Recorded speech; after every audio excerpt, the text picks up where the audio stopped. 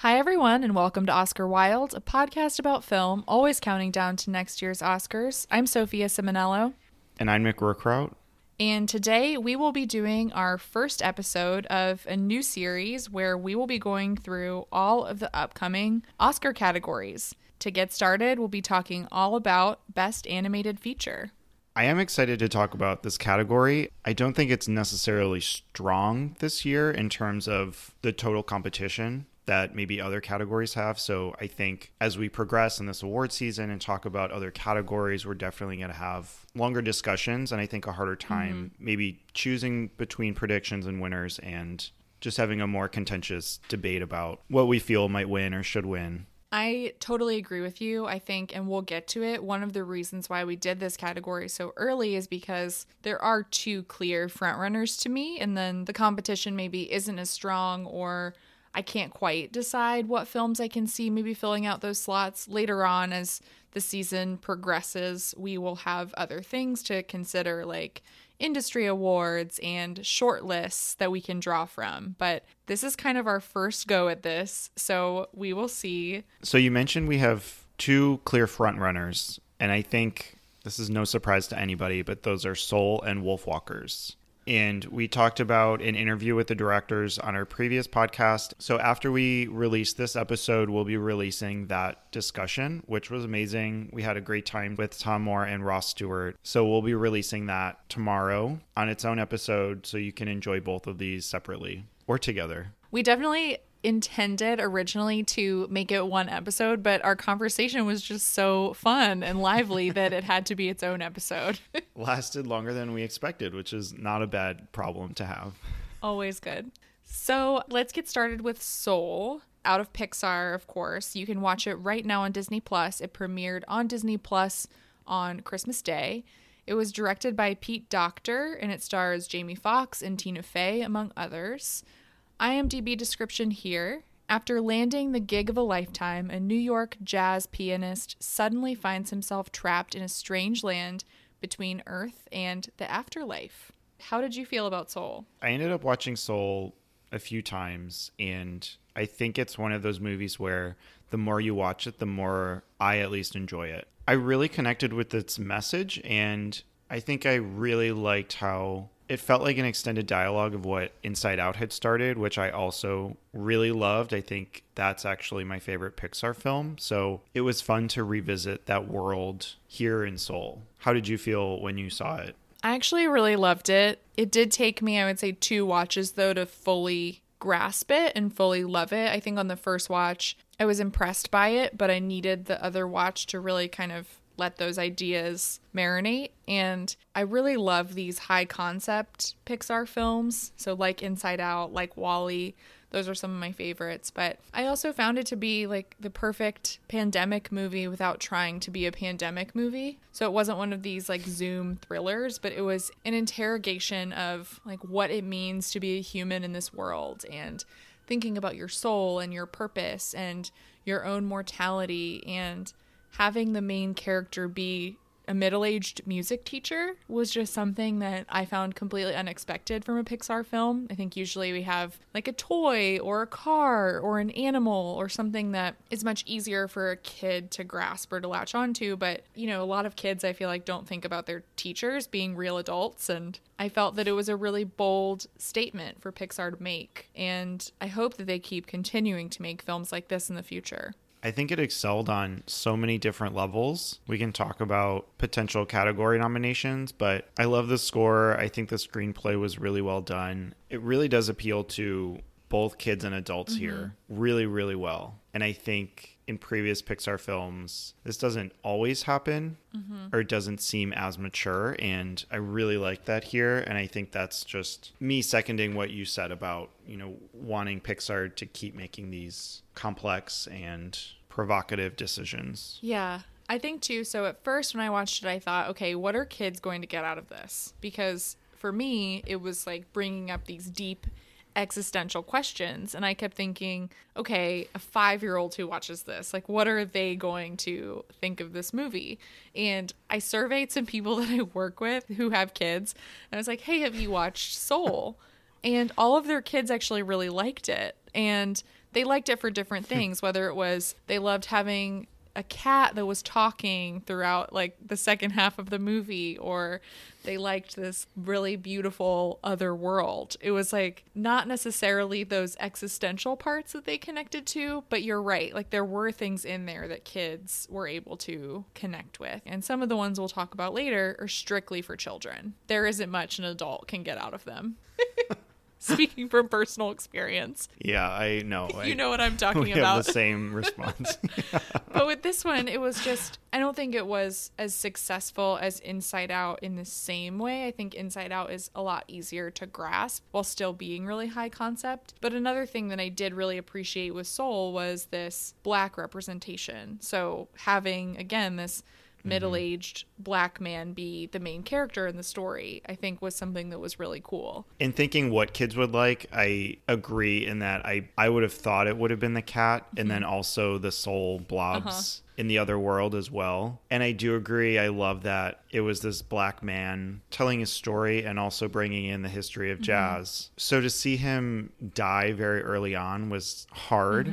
I was like, oh, great. You know, we're getting this story. And then 5 minutes in, he's dead, which isn't exactly the case. I think you're right, though, with that criticism, that it's like, okay, you're having this story about these Black characters, and then they spend a majority of the story actually just being these like animated blobs up in purgatory or like the universe, basically. So you're like, is this actually, is this kind of a cop-out? Exactly. There's something else that happens later on in the movie, which I think is even worse than this, because we do get to see his character come back in different ways, and he is in more of the film than just the beginning. But I think what happens later on, and I don't want to spoil this because this is a big twist in a way for the movie, but I think that's also some other criticism of like, this is what we're doing. So all of that aside, I really, really do like this film. I love that, you know, like every other Pixar film, we get these Easter eggs.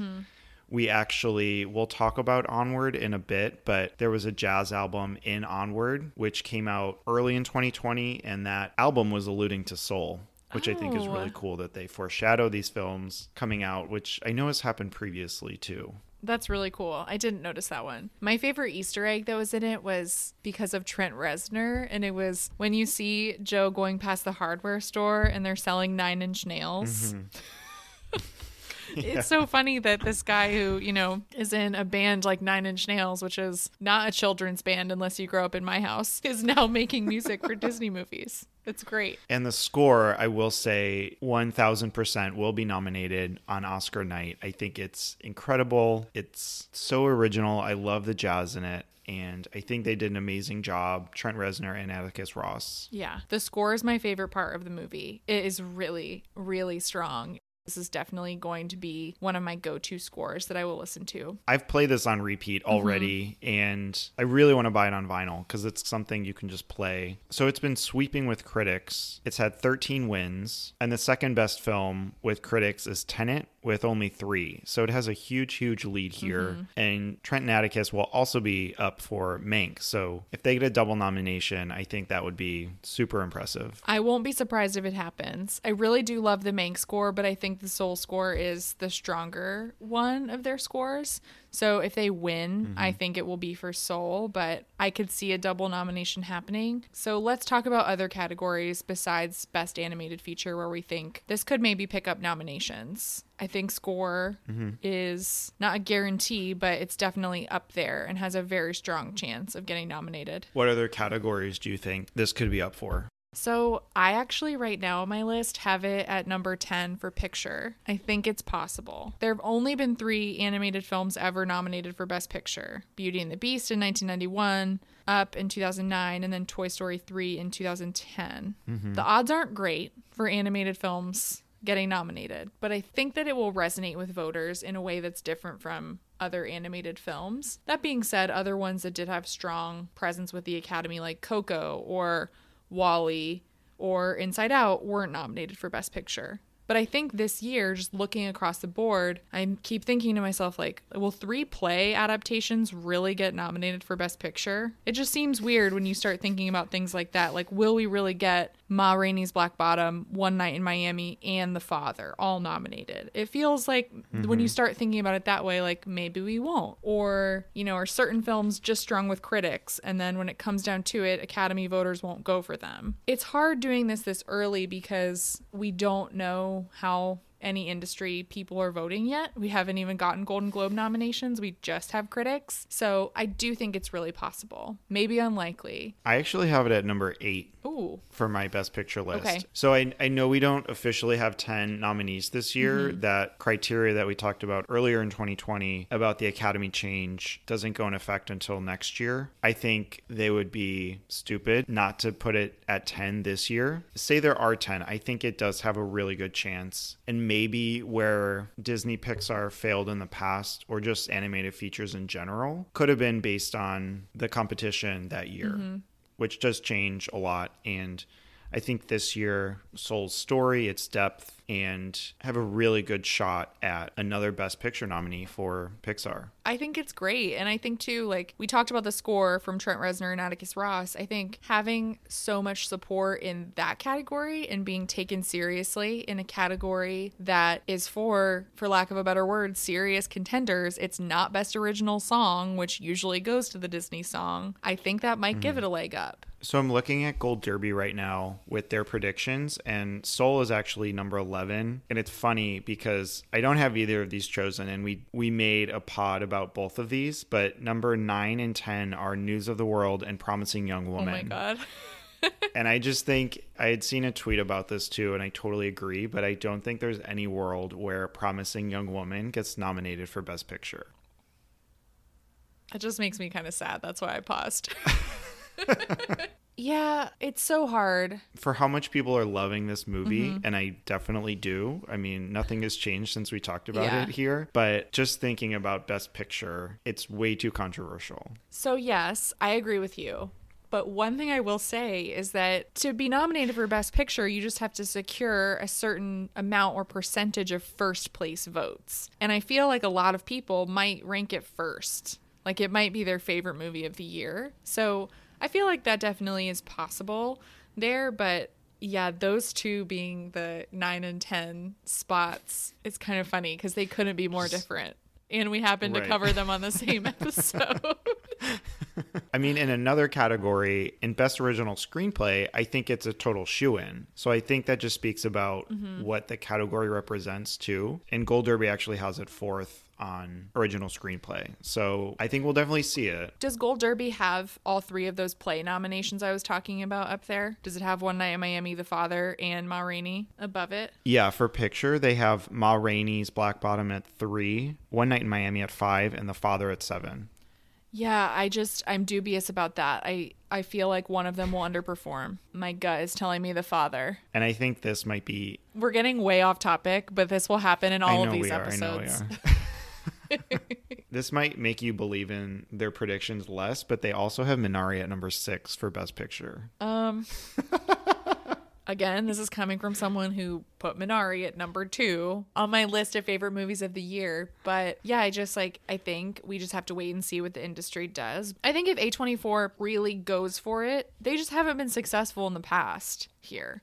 Like they didn't get Uncut Gems. They couldn't do The Farewell. They got Lady Bird. But in recent years, it's been tougher. I understand what you're saying, totally. And I think Minari is for sure a Best Picture contender, or should be. Or, feels like it. Yeah. So you mentioned Promising Young Woman for screenplay. Do you think that Soul maybe has a chance in screenplay? Because we have had Pixar films get nominated there before. We've had 7 Pixar noms, but 0 wins. Yeah. I think it's definitely going to be up for original screenplay, but a win I don't think is likely. I don't either. Which is fine. I want it to be applauded for what it's done, and I think that's fine. But I'm happy that it's a part of the conversation. I think that's the bottom line. So quickly, just Pixar in this category. So since the creation of Best Animated Feature in 2002, Pixar has won 10 times with 13 total nominations. It's a pretty good percentage of victories there, 10. And Pete Docter, this director, has also won twice. He's won for Up and for Inside Out. So not like separately for Best Director, but just getting that Best Animated Feature Oscar. So let's get into Wolfwalkers, our second contender for Best Animated Feature, directed by Tom Moore and Ross Stewart. It's about a young apprentice hunter and her father who journey to Ireland to help wipe out the last wolf pack. Everything changes when she befriends a free-spirited girl from a mysterious tribe rumored to transform into wolves by night.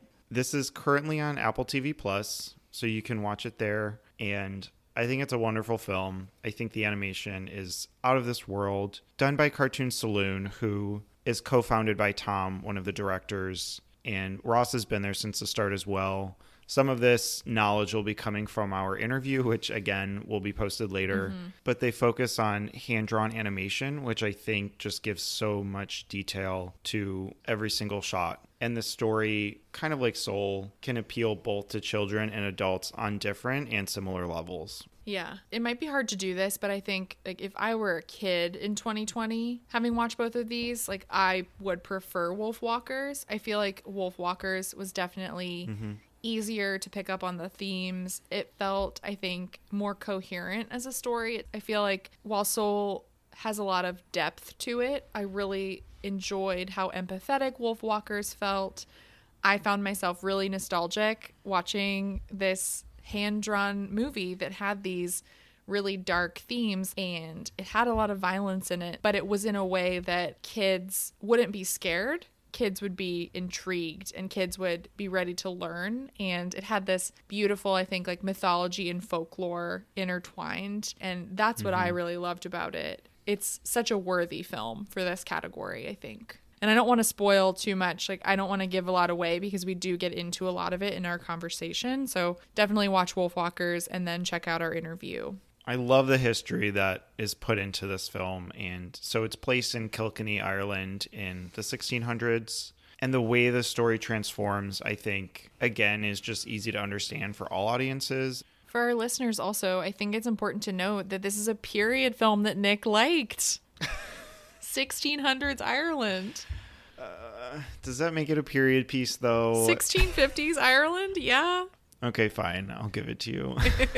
In a way, it feels modern, too. Yeah, that's why it's good, though. It's like it's a modern folk tale set in the past because so many of those themes are still relevant today. And that's something that I really enjoyed about it. And just, I think the animation is just really clever and very beautiful and intricate and something that anyone can appreciate. I think what also helps with it being such a widely loved film by critics and audiences so far is that, yes, it does have this somewhat unidirectional plot, but also goes down some really crazy twists and turns that Cartoon Saloon does in a lot of its films. You never see them coming, and they do turn dark, and they tiptoe on this line between like almost too dark for kids, but it's not. And they explain this in our interview, which I really loved. I first got introduced to their company and this type of animation with The Secret of Kells, which was nominated at the 2010 Oscars. And I think ever since then, I've followed this company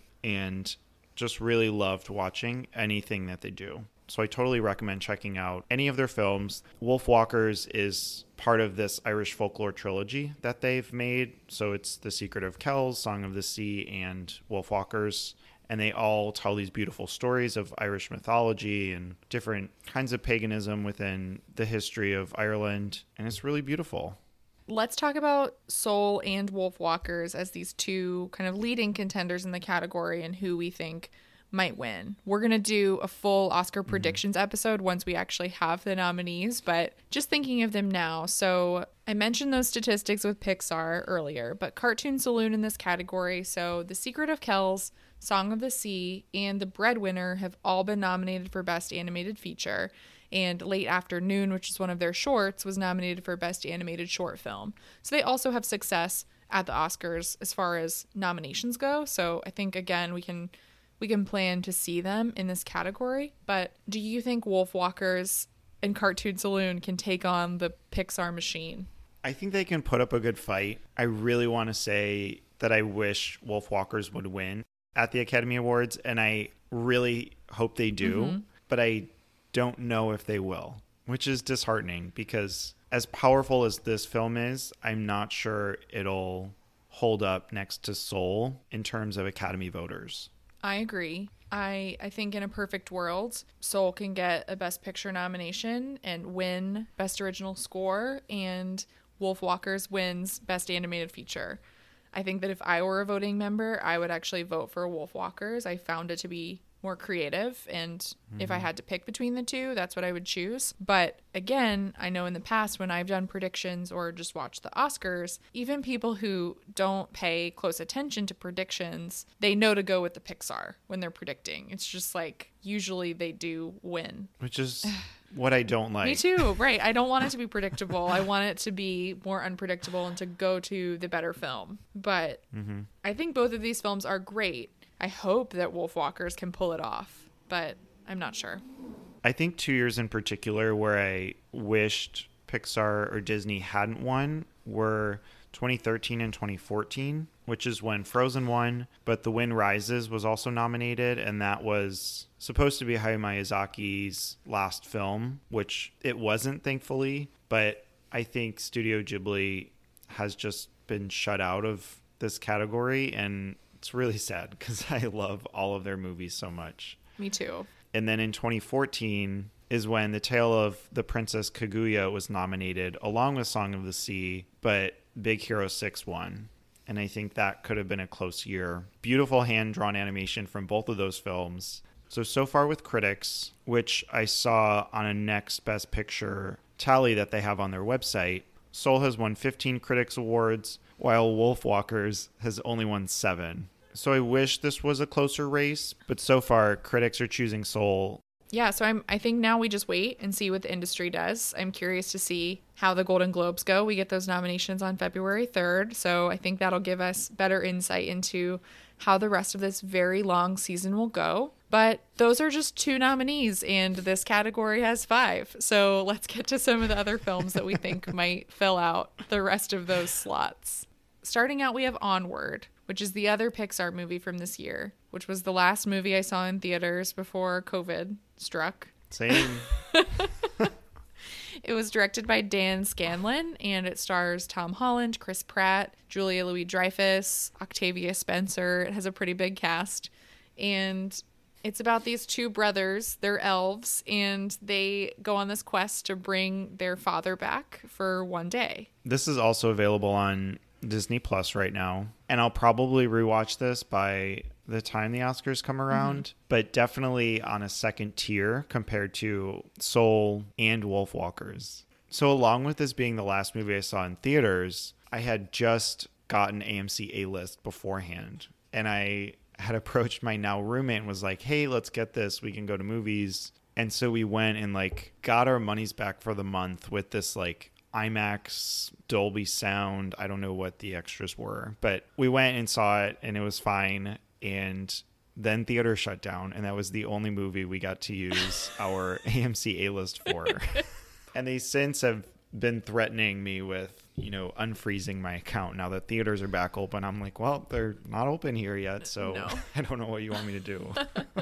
I definitely agree with you that it's kind of second tier Pixar, or second tier in this category, rather. I did enjoy it when I saw it, but it was one where it felt much more like a kid's movie as opposed to this high concept Pixar film that Soul felt like. And that's maybe not fair to it because it is a lot of fun, and I thought that the animation was good. But again, I can't see it in one of those top 2 spots like Soul or Wolf Walkers. I agree. And overall, I think Onward is in my lowest third of ranking all the Pixar films. I think it plays more into the Pixar equation and checking these boxes along this bumpy ride. And I think we found problems with some of the notes that it was making on how it treated the mom and using emotion in those final moments. It reminded me, if we're thinking of Pixar movies, a lot of Monsters University. Like, it was just this really cute, fun world to be in, but it didn't have a point of view in a way that some of the other Pixar films have. And I think comparing it to Monsters University makes sense. It actually has the same director as Monsters University, and that I enjoyed that one too. But again, in my lower tier of Pixar. we talked about Pixar with awards when we talked about Soul, but we've never actually had 2 Pixar nominees in this category in the same year. It could have happened twice before. So in 2016, we could have had Inside Out and The Good Dinosaur. And in 2018, we could have had Coco and Cars 3. But Inside Out and Coco received low nominations. Do you think we'll get our first double? I think we will. And I don't know if it's because I feel like this year is maybe lacking in amazing options, or because I think this film will resonate with the Academy body as well. But I think either way, this is going to be up there. Mm-hmm. And maybe the fact that we haven't had this in the past, I think sequels have a harder time with the Academy mm-hmm. and getting nominated in really any category. I say that, and then Toy Story 4 won last year, and Toy Story 3 had won years ago. So those are like I guess it just depends. Yeah. Yeah, it depends on the quality. But to me, Cars 3 is like severely inferior in terms of Pixar films, and I think most of their original films get nominated, but again with The Good Dinosaur, I don't think it's superior Pixar. So again, I'm not surprised. Do you think we'll get a double nomination here for Pixar? Yeah, I think we will actually, because I think, we'll get to some of the other ones. I think Onward is actually a good movie. Like, I did leave thinking like, this is a good Pixar movie. It's not, in my tier of Ratatouille and WALL-E and the ones that I really adore, but it was good enough where I thought like, okay, this is one that people will really enjoy, especially because it does tug at your heartstrings. And it has a big cast of people who we know and who are very popular, like Tom Holland and Julia Louis-Dreyfus and Octavia Spencer playing the Manticore. I just looked up on Letterboxd at my review of this from last March. I gave it a 3 out of 5, which I think is fine. Mm-hmm. Not spectacular, but I wrote, cute story with some queer sprinkles. Did someone say daddy issues? And yes, I cried. And yes, I love a quest story, but still near the bottom of the Pixar ladder. I also gave it 3 out of 5 stars. What were you going to say about daddy issues? No, I'm not calling the dad hot on the pod. I'm not doing that. I thought about it and I'm not. Have we before? He's a cartoon. I feel like we might have. That might be a step too far for me. Yeah, but I would agree though. But from the photos, like he was one of the more attractive animated dads. No, I agree. The Inside Out dad though is like 10 out of 10 animated man. I know you agree with me. We need to move on though. So next up on our list of possible nominees is Over the Moon, which is currently on Netflix, directed by Glenn Keane. It's about a young girl named Fei who builds a rocket ship and travels to the moon to prove the existence of a mythical moon goddess. I watched this week, and I think I like this more than Onward. Really? Have you seen this? Yeah, I also watched it this week. I liked Onward better. I think part of it is honestly just I watched Onward in a theater and I didn't have anywhere to go and I didn't have my phone, and it's really easy for me to get distracted watching these. And Over the Moon, I felt like once we got a lot of the music kind of in the middle, I started getting very distracted and thinking like, okay, I'm very much watching a kid's movie right now. And that's, probably not fair, but I did think it was good though. I thought it was well done. It was good to see, again, more representation with this family. Well, it does turn into a musical very quickly, which none of our other ones so far have done. Yeah. And normally they do in this category, I feel. Mm-hmm. I mean, I did like a lot of the music, and I think that's going to appeal to kids more so, but the animation is different, and I think, especially in this category, they like to spread the wealth among different companies. So Over the Moon was made by Pearl Studios, which is, I believe, owned by DreamWorks. But the interesting fact here is that Keane, who directed the film, was also an animator for Walt Disney Animation Studios. There we go.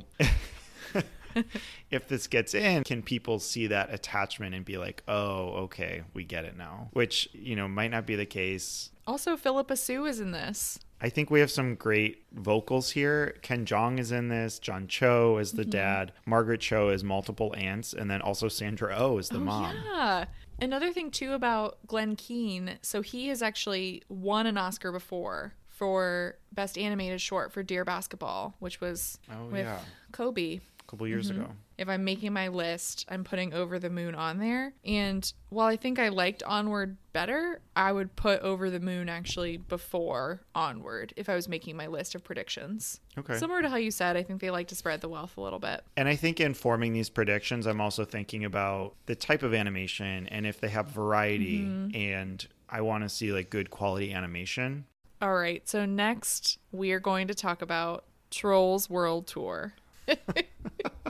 I know we've talked about Trolls World Tour in the past, and that's because it was one of those VOD streamers near the beginning of quarantine. So like in the spring, so many people rented this movie for $19.99. And I actually did watch this week, now that it's no longer $19.99. And oh boy, it reminded me of one of those, like when I used to babysit kids over the summer and it would just be like so hot outside and they would want to go to a movie, so I would just take them to something and just be like, this is a lot, I can't handle this right now. It was just like an overload of color and music and just absolute insanity the whole entire time that I was like, I cannot imagine being a parent in the pandemic with a child who wants to watch this 5 times in a row.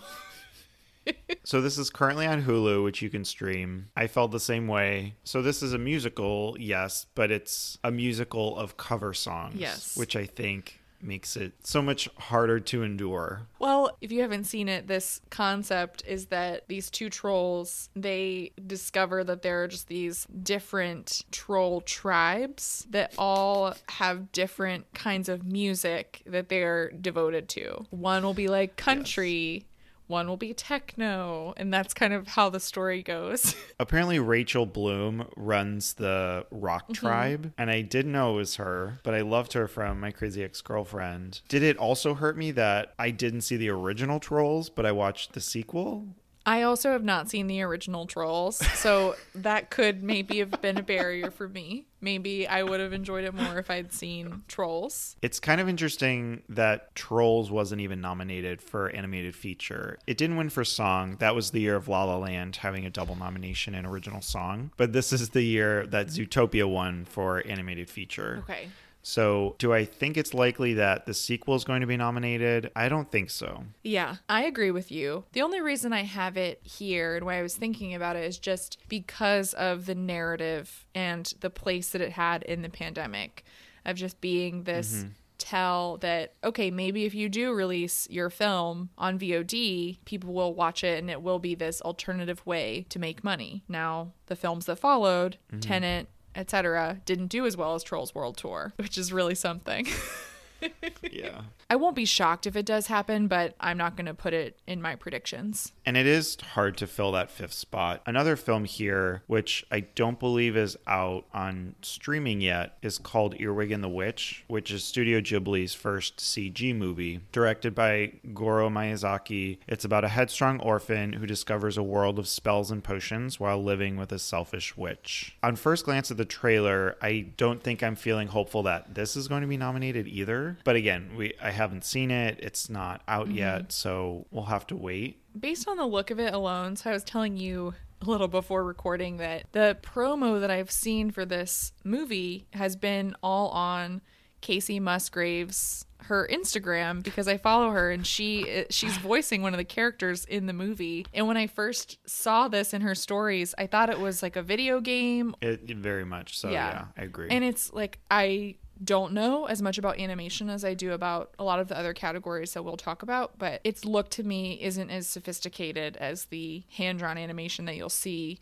in the Studio Ghibli movies that have come before. Another one that could possibly be in that 5th spot is a movie called Demon Slayer, the movie. It has become this huge box office sensation from the Japanese animation world. Its cumulative earnings, this is all from Variety, are now at $313.7 million over the December 26th through 27th weekend. It's the biggest ever box office hit in Japan, and it broke Spirited Away's record. So I think just with this huge box office performance, and it's a movie based on a popular TV show, I could maybe see that getting into this 5th spot. And like you said, too, celebrating different styles of animation and coming from different countries and different studios. That's insane. Did it break Your Name as well? It seems like it, because Spirited Away had the record, it looks like. That was the most? Okay. So it broke that, and that was from 2001. Another one with a different kind of animation style is called Bombay Rose, which is going to be released on Netflix coming soon. It was originally released in 2019 in India and was screened at the Venice Film Festival and Toronto Film Festival. I think if we look at